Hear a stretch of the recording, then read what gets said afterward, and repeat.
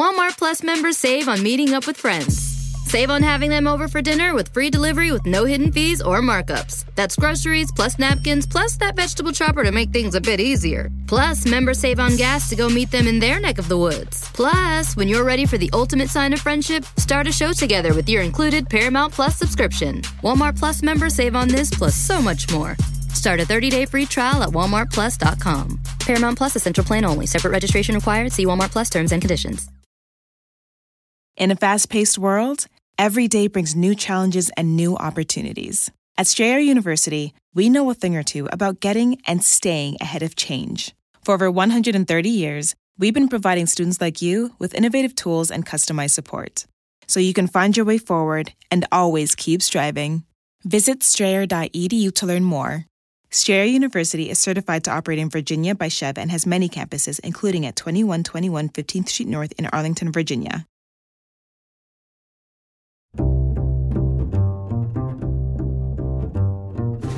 I'm Alan Alda, and this is Clear and Vivid, conversations about connecting and communicating. Your psychological health and well-being, your physical health and well-being, and even how long you're going to live is best predicted by the number and quality of close friendships you have. It's not all friendships, it's this little core in the center of round about 5 kind of best friends and family. The number you have in that inner circle and the quality of those friendships is a very, very strong predictor of both your psychological and physical health and well-being. It's quite extraordinary, That's Robin Dunbar. His research over the last 20 years hasn't just found the number 5 for the number of friends that are important to your well-being. He's also figured out the total number of friends you can have meaningful relationships with. And that number, 150, has become a meme, known now as Dunbar's number. This is going to be great. I've never interviewed anybody who had their own number before.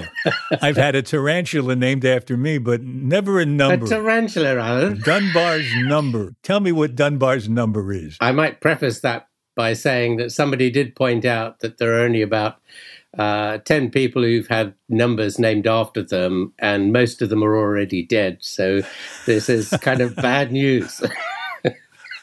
So what's Dunbar's number? Dunbar's number is the limit on the number of friends and family that you can have meaningful relationships with. And this is characteristic of all monkeys and apes, but obviously the actual number, the size, varies with the species. So humans, having a much bigger brain, have bigger numbers, and that's because the kind of typical size of social group for a species is simply a consequence of the size of the brain that the species has, or to be more specific, the kind of big chunk at the front that does all the management of our relationships. That's the key thing. So the bigger that chunk in the front is, the greater our circle of friends is liable to be? Yes. And is it true that you got the idea from studying monkeys? Yes. I was actually spent the first half of my career studying monkeys and also antelope in the wild, as it were, in Africa mainly. And it was trying to explain actually a rather trivial problem, namely why monkeys and apes spend so much time grooming with each other, that I had the idea of plotting group size in different species of monkey against the size of their brains. And it produced this very nice relationship. And I thought, well, we know what the size of brain of humans is. We have it in this same data set. Let's just plug it in and see. And it predicted this number of 150, which at the time I thought that can't be right. That's really very small. But I kind of thought, well, actually, what we're really dealing with here in evolutionary terms is the size of hunter-gatherer groups. So is the size of a hunter-gatherer group around 150 on average? Yes, it is. Yeah, it's somewhere between 100 and 200. I think the average was 148. And, I spent the last 25 years, or the second 25 years of my research career, sort of exploring this issue then as a result of this eureka moment, if you like. And there's lots and lots of data that other people have found, we found. So one really nice one is 800 years worth of village sizes in the Alps in Italy from about 1200 through to the 19th century. The modal value is somewhere like 145. Another nice example is the Hutterites, which folks from the Dakotas will be familiar with because that's where most of them live in the US. And they always split their farms, their communities, when they get above 150. In fact, the average size at which they split is 165. And they're quite explicit as to why that is, because they say, if you get much above 150, say beyond 200, then you cannot run the community as a democratic community, as the face-to-face social arrangement. You have to have a police force and laws and courts and all these things to enforce discipline on the community. As long as you keep the number small, sort of round about 150 or below, then people are responding to each other as friends and family, and, they will stick to the rules. I think I noticed that phenomenon when I was a young actor, and I would drive home after the matinee to New Jersey from Broadway, and drive home after the matinee to have dinner at home and then drive back to the theater at night for the evening show. And trying to get on the West Side Highway to get to the George Washington Bridge was difficult because traffic was heavy, and the only way I could get a car to slow down enough for me to get onto the highway was to make eye contact with the driver. Up until then, he was anonymous and free to ignore me. And as soon as I got to the small town in New Jersey where we lived, the traffic was more polite. People were making way for one another. Yes. Still a large town compared to a 150-sized village. But the idea that you're known by other people, that they witness your behavior, it seems to be a factor. Yes, I'm sure that's absolutely true. And I think you see lots of examples in everyday experience of that. And, we wonder kind of why we end up with these sink estates in the big cities, which are sort of pirate country, basically, bandit country. And you think, well, there are just too many people there. Nobody knows who anybody is. You're much politer and much kinder and much less willing to rob or whatever people you just behave better, basically.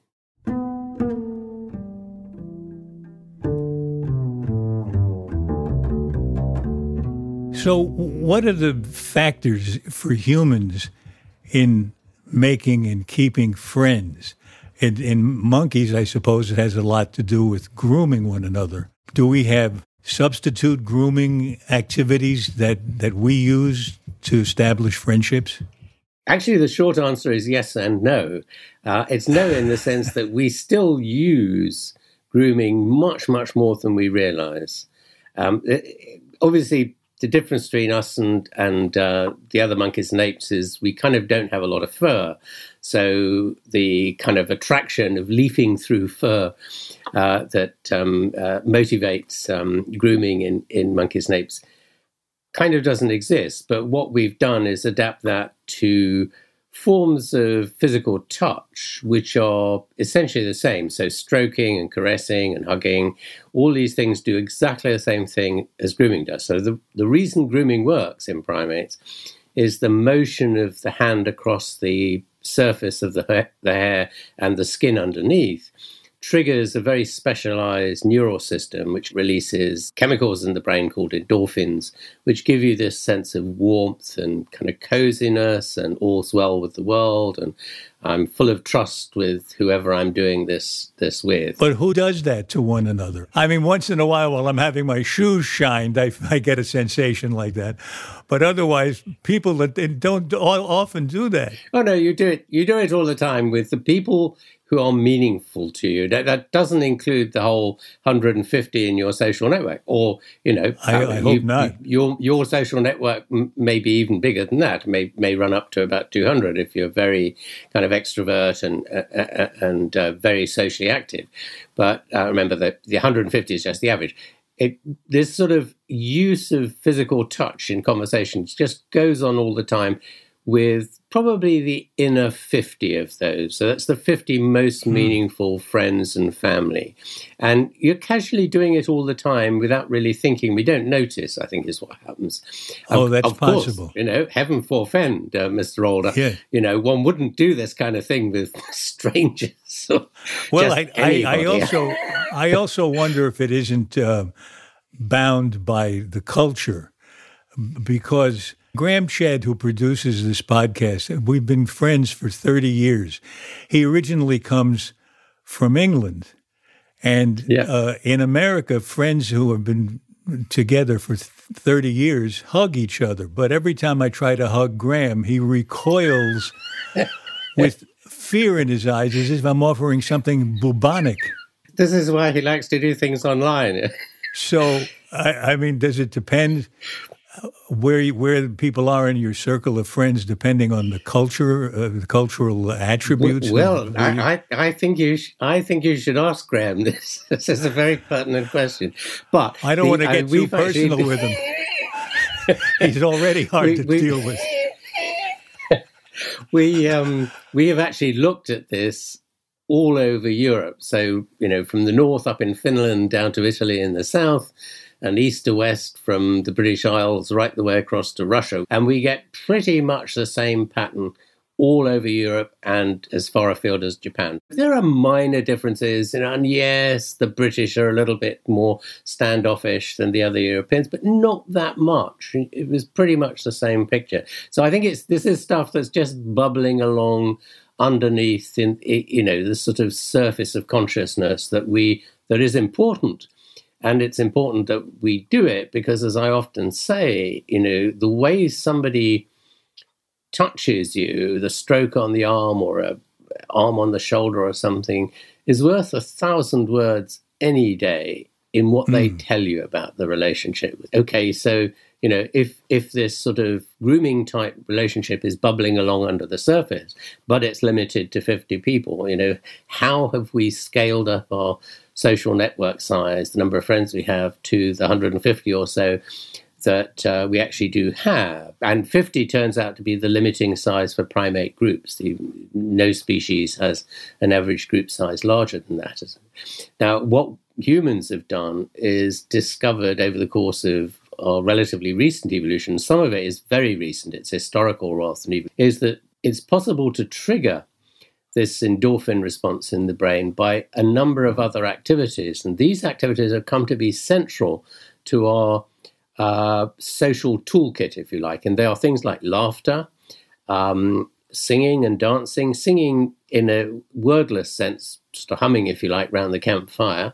And then once language evolved, the rituals of religion, feasting, eating and drinking socially together, and lastly, the storytelling, and particularly telling emotional stories. And we've shown that all of these trigger the endorphin system in the brain, and they trigger this increased sense of bonding. And I always come back to singing on this, because singing seems to be absolutely instantaneous. I mean, we've done experiments with people. So these are complete novices for whom we set up a singing class, or it was a sort of course of weekly classes. And that was quite spectacular, because just an hour of singing together, and I'm not talking about singing Verdi arias or anything fancy. I'm talking about, round a campfire community singing, just plain good old stuff.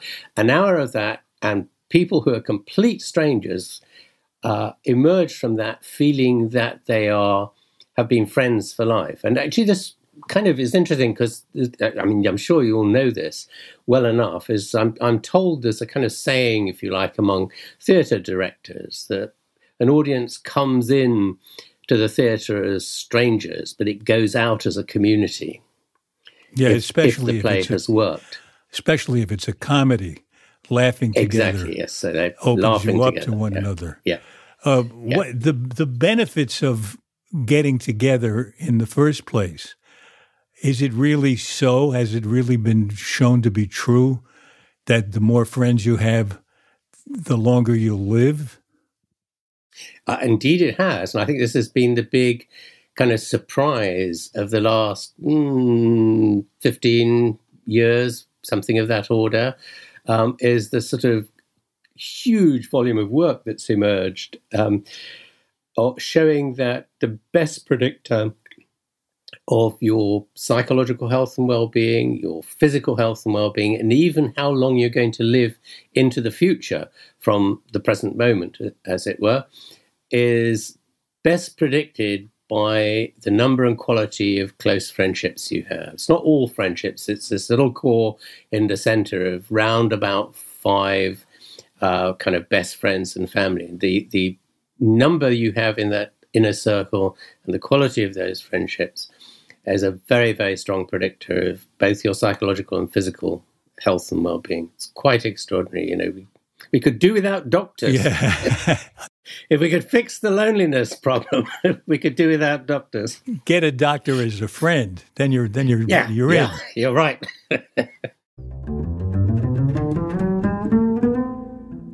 So you're talking about circles of friends, more closely connected to a few people and then less well connected to other people. And the circle, finally, the largest circle, rounds out to about 150. Actually, these circles of friendship, as we've taken to calling them, are really quite extraordinary because they start very, very close in. The innermost circle is 1.5. What does that mean? How can you have half a friend? I was hoping you'd ask that if I fed it to you. Well, come up with an answer to that. Let me say, first of all, and explain the background to that, actually. When we first discovered this, what we had found was a series of circles that went 5, 15, 50, 150. And then we know it goes on beyond that because there's a layer at about 500, which is acquaintances, and a layer at 1,500, which is faces we can put names to. And a layer, it turns out, at 5,000, which is faces we can recognize that we've seen before, but we don't know who most of those are. And I used to show these patterns in talks, and I used to say, think about it. There's a layer missing here. Just backtrack. Everything, these layers have a very distinct mathematical signature. Each circle is 3 times the size of the circle inside it, right? Just backtrack down and see what happens. And where do you get to? Well, of course, you get to a layer of 1.5. And everybody would say exactly what you said. How can you have 1.5? Well, the answer, Mr. Alder, is very simple. Half the population has 2 and the other half has 1. Now, You're not talking about an individual. Yeah, these are average. These are averages, remember. And I used to say this is because the girls can manage, because they're much more kind of acute and sharp in social terms, can manage 2 intimate friends at the same time, but the boys can only manage 1. And that turns out to be the explanation. Has that been borne out, that stereotype, that women are better at friendship than men are? They can talk more intimately with one another and so on? Yeah, absolutely. Just to give you one example of that, I mean, if you look at women's social networks, that in a circle, what they will often have is a romantic partner and then a best friend forever, or BFF as they've come to be known in the technical literature, as they say. And that BFF will usually be a female, not always, but about 85% of them will be if you like, a best girlfriend, right? Now, if you look at the boys, the men, on the other hand, what you tend to find is that they either have one or the other. So they either have a romantic partner or they have a kind of best male friend that they go doing whatever guys do with most often. They very, very rarely have the two together compared to women. It's not to say that no men ever have one of each at the same time, but that partly that's because, and lots of people have kind of commented on this from their research, that men's friendships are more club-like. So they tend to be, so we've shown this on Facebook, for example. Men's profile pictures are much more likely to be a picture of 4 or 5 guys on the top of a mountain or in canoes or whatever it is they do, whereas the girls will tend to be, either perhaps me and my romantic partner, but very often me and my best girlfriend. And we think that's because the women establish these very intense, personalized friendships where the identity of the person really matters to the friendship, whereas guys live in this much more kind of casual social world where the identity of the person matters much less than whether you're a member of a club. And that's reflected in sex differences in how friendships are then bonded, because girls tend to use conversation much, much more. And that makes, if they want to keep a friendship going, they've got to, find some way of talking to each other, even if that's just on Facebook. Whereas talking together has zero effect, and I mean zero effect on whether a man's relationship will continue into the future if they're not physically able to get together. What makes the difference to the men is being able to do more of whatever activity they used to do as part of that club.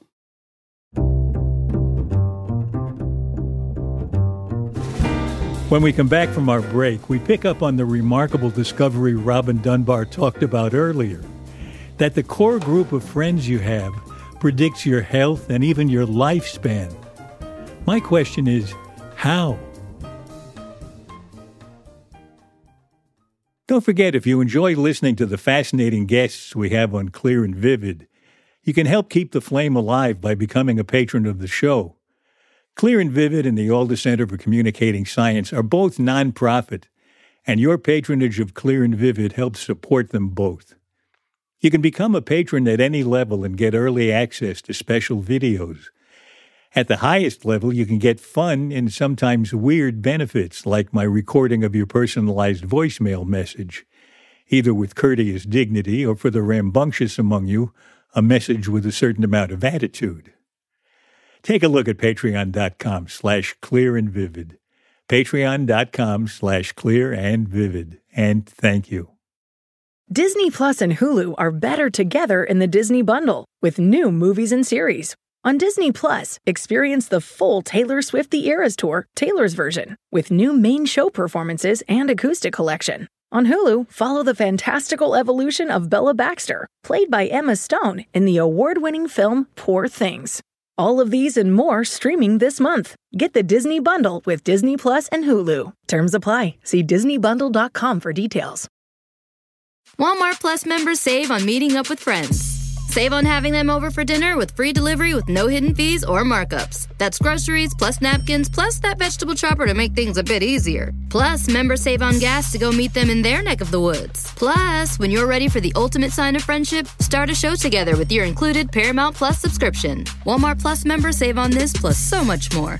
Start a 30-day free trial at walmartplus.com. Paramount Plus Essential Plan only. Separate registration required. See Walmart Plus terms and conditions.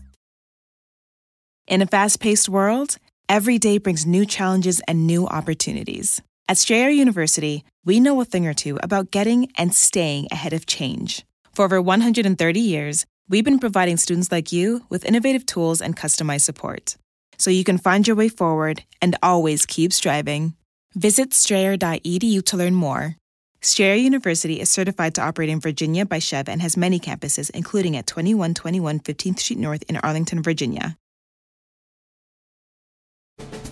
This is Clear and Vivid, and now back to my conversation with Robin Dunbar. You mentioned Facebook. people on Facebook are given the impression that they have sometimes hundreds or thousands of friends. But it's not the same as having a friend in the context that we're talking of, is it? No, and that's actually a kind of urban myth. I mean, this is probably one of the commonest comments I get in response to the suggestion that there is a limit at about 150. Oh, but, my friend Jimmy has 2,000 friends on Facebook. And the answer is, well, Jimmy might, but just check out yours and check out everybody else's I mean, it is kind of interesting because the people that have looked at the number of friends on Facebook repeatedly find that most people only have somewhere between 100 and 250. And in fact, there was one compilation published about 8 years ago, which looked at 61 million Facebook pages. So you're all probably in there somewhere. And the average number of friends on Facebook pages was 149. And I have to say, Alan, that is so close to 150. I'm going to retire and go to the Bahamas on the strength of that. That's good enough for me. I love the story of the Swedish TV host who wanted to test out your idea that he wasn't as close to all his friends on Facebook as he thought he was. Yes. How did that work out for him? Rather badly, I gathered. So, I mean, journalists and I suppose actors probably do. Facebook provides you with a kind of a valuable way of maintaining contact with your fan club, as it were. So, like all good journalists, this young guy was probably in his 30s at the time. He hosted a regular weekly chat show, which was very, very popular apparently. Anyway, he had probably the full 5,000 for all I know. Anyway, he decided that he would go round the world, if necessary, with a film crew and meet every single one of the people on his Facebook page, just to prove that I was wrong. And he said it really was quite funny because, he actually turned up at somebody's wedding and invited, complete with camera crew and things like that. But he said, and he actually, when he reported back on his chat show, having done all this, he said, no, I was right. There were only about 150 people that were really happy to see him. And one or two people slammed the door in his face. Some friend.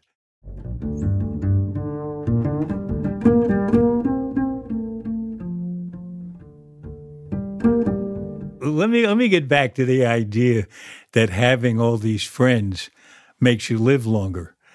How does having friends make you live longer? What's going on there?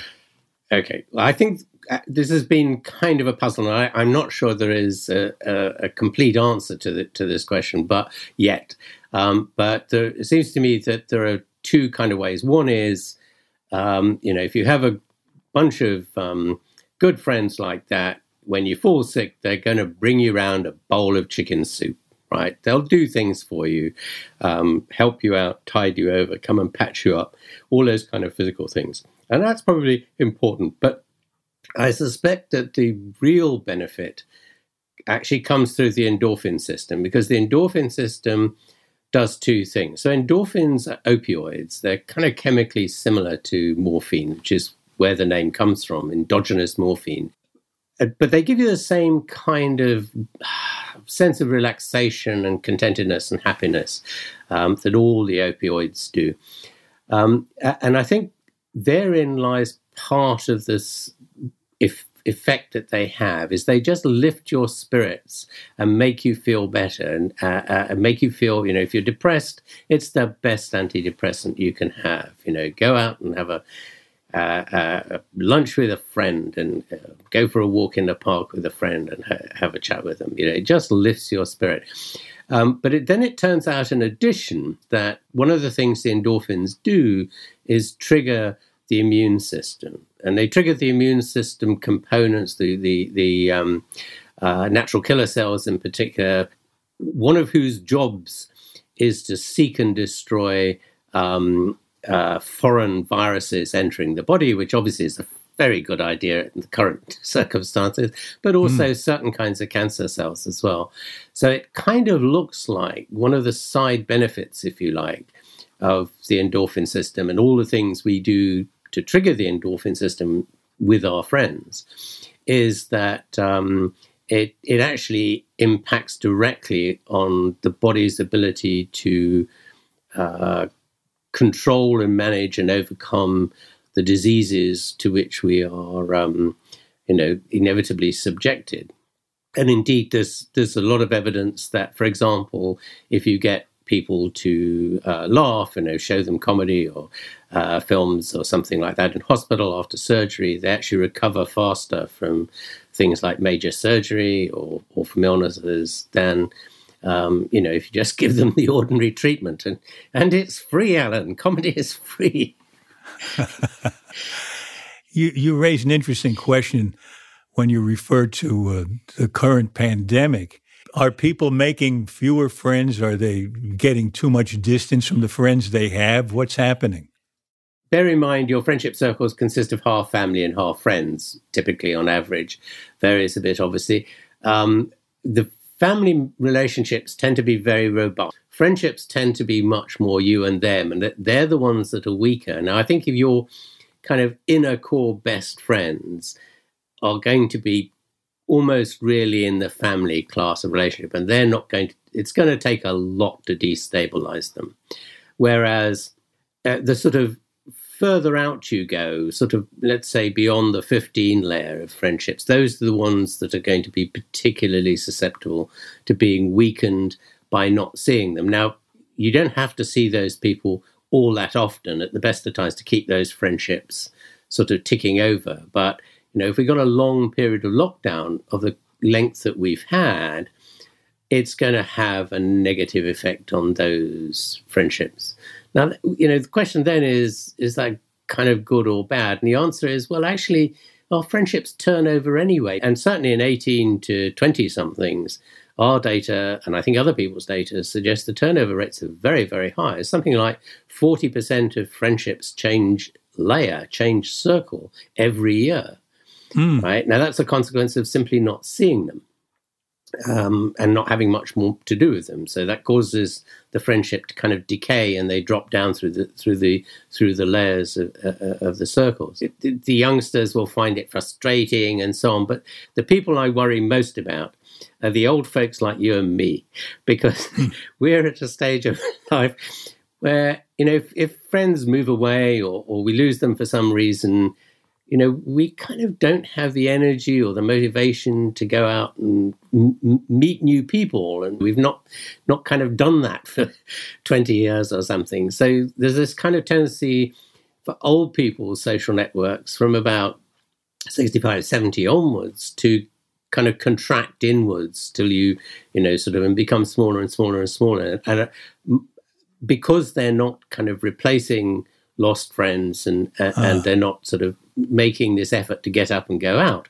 And I think what lockdown may well have done is just increase the rate at which that happens. Well, if you think about that for 2 minutes, you'll kind of see the obvious consequences. In other words, if you're, as 2 years down the line after the beginning of lockdown, your social network is smaller, that's going to impact on your health and well-being. And you're already in a vulnerable position with regard to the pandemic. Yeah. So it's just going to make it worse. Yeah. Yeah.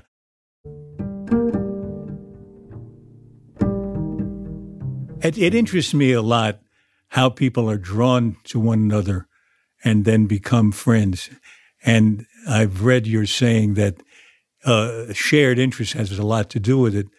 Yes. Maybe especially having a similar sense of humor. And I saw that in my own life. The second time I was in the same room with the woman who would become my wife, we were at a long dinner table, and she was a few people down the table. But I heard her laughing at my jokes. And starting that evening, we were inseparable. It's now been 65 years. Yeah. There you go. So, Confessions of Alan Alda we have here. What's the And now one reading of that is I just liked anybody who laughed at my jokes. But the other reading is I sensed that we shared the same view of the world. You did interesting work, I think, getting people to rate jokes as funny. How did this study work? This was exactly the problem we were interested in, is, why do two people become friends? So we asked people to rate all their friends and family, or not all of them, but selected members, on a whole list of things. And then we kind of looked at what these things, and what emerged out of that was what we call the 7 pillars of friendship. So these were 7 kind of dimensions, if you like, of things that you shared in common with the friend or the family member. And it turned out that the more of those dimensions you shared with a person, the stronger the friendship was, the more willing you were to be altruistic, to help them out, and when they're in difficulty and so on. Now, those 7 dimensions were sharing the same language, or better still, the same dialect. In other words, you came from the same community, effectively, growing up in the same area. And again, I think it's, the people there, how people think, the same streets as I do. We went in the same coffee bars as teenagers. Oh, yes, do you remember, and all these kind of things. It creates that sense of belonging to the same community. Same educational trajectory. So, oh, yes, we're both actors, or, we're both lawyers, or we're both medics. We have something in common to talk about. Which is clearly why, if you look at the friends of the medical profession, most of them are medics. If you look at lawyers' friends, notoriously, they're all lawyers. Then there's having the same hobbies and interests, having the same worldview, which is a composite of kind of religious views, moral views, political views. And then the last 2, the really interesting ones, having the same musical tastes and having the same sense of humor. And so we were intrigued by this. So we ran a particular study on the sense of humor, in which we got a compilation of the 100 best jokes of all time and had some people rate them for being funny or not. And we took the kind of 20 jokes which people disagreed about most, as it were. And that was your kind of humor profile, if you like. And then a week later, we kind of emailed these people back and said, by the way, there's this person here we think you might be interested in being a friend with. Here's their humor profile. Rate them for whether you think they'd make a good friend. And the humor profile we gave them was basically their own humor profile, but changed so that it was either, I think it was 80% the same, 50% the same, or 20% the same. And the closer it was to their own, the more they liked them highly. Yeah. The person that explains that evening at dinner. Yeah.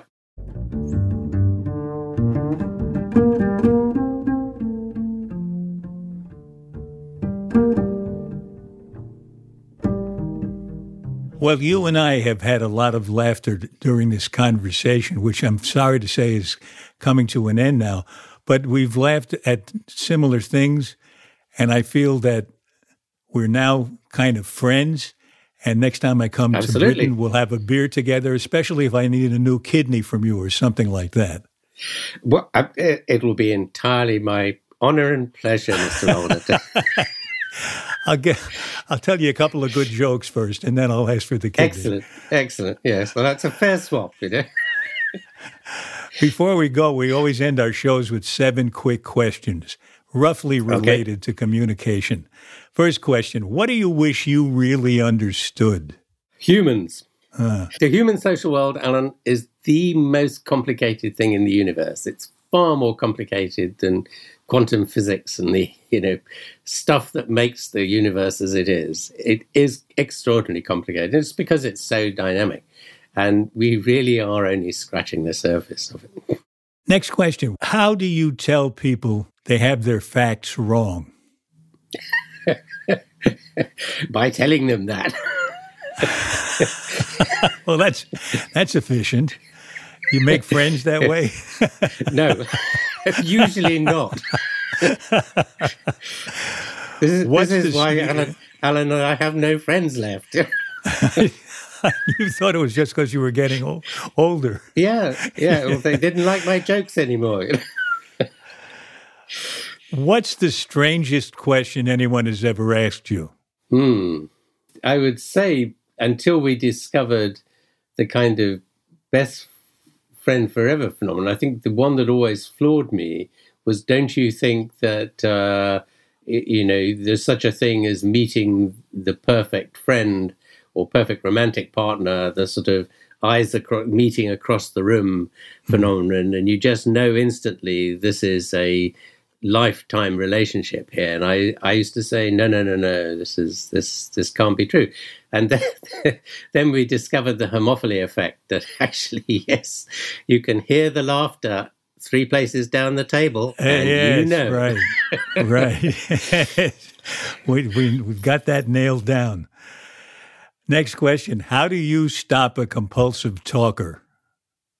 It's kind of difficult because, often people who are compulsive talkers, want to get something off their chest. And I kind of feel it's impolite and unkind not to allow them to do that. So I'm actually very bad at discouraging them from talking.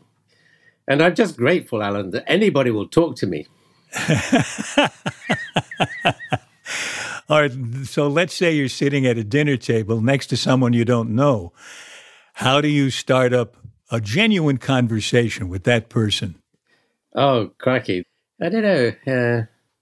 I suppose I'm kind of at a bit of an advantage sometimes in that a lot of people have heard of Dunbar's number. So they're always, they're inclined to strike up the conversation, which makes me very lazy, of course, then. But that's an advantage you have there. What, next to last, what gives you confidence? That's an interesting question, actually. I think over time, my personal confidence, if you like, has grown to the extent that people know about what I do, things like Dunbar's number. I think in a context of a complete lot of strangers, I'm probably going to be very unconfident. Last question. What book changed your life? Well, it's Flatland, this wonderful Victorian book that kind of sees the world from, if you like, different perspectives. So here's somebody who lives in a 2-dimensional world. Not only did I just find it hilariously funny to read, but, it's a kind of message for life, really, that, the world is very complicated out there and you live only in one little corner of it.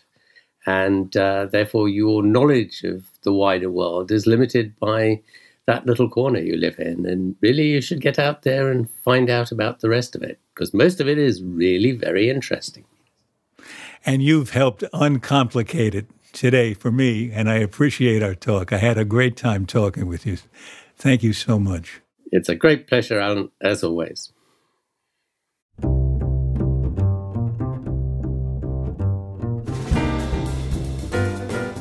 This has been Clear and Vivid.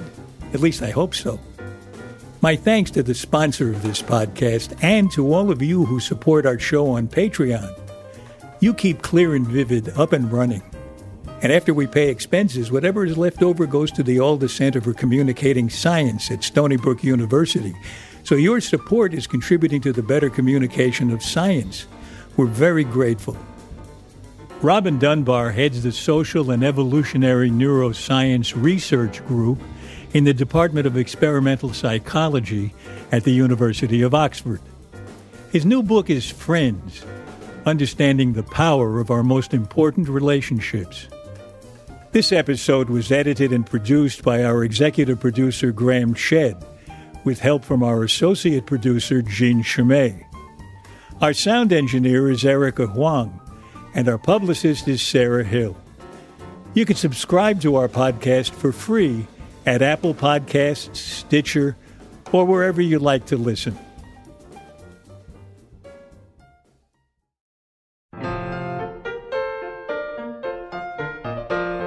Next on our series of conversations, I talk with Nancy Padilla-Coriano. She studies what's called social competency, how in a social situation, we quickly figure out where we belong. When I give my seminar talks, I like giving this example. When we go to seminars in academic spaces, there's sometimes like free pizza. Imagine you're reaching for the last slice of pizza at the same time as the chair of the department is reaching for the last slice of pizza. It's probably going to take you less than a second to retract your hand. And that automatic reaction is because your brain can understand that where you're in, that person has more power than you. Nancy Padilla-Coriano, and how our brains instantly sense our place in the social hierarchy. Next time on Clear and Vivid. For more details about Clear and Vivid and to sign up for my newsletter, please visit alanalda.com. And you can also find us on Facebook and Instagram at Clear and Vivid, and I'm on Twitter at Alan Alda. Thanks for listening. Bye-bye.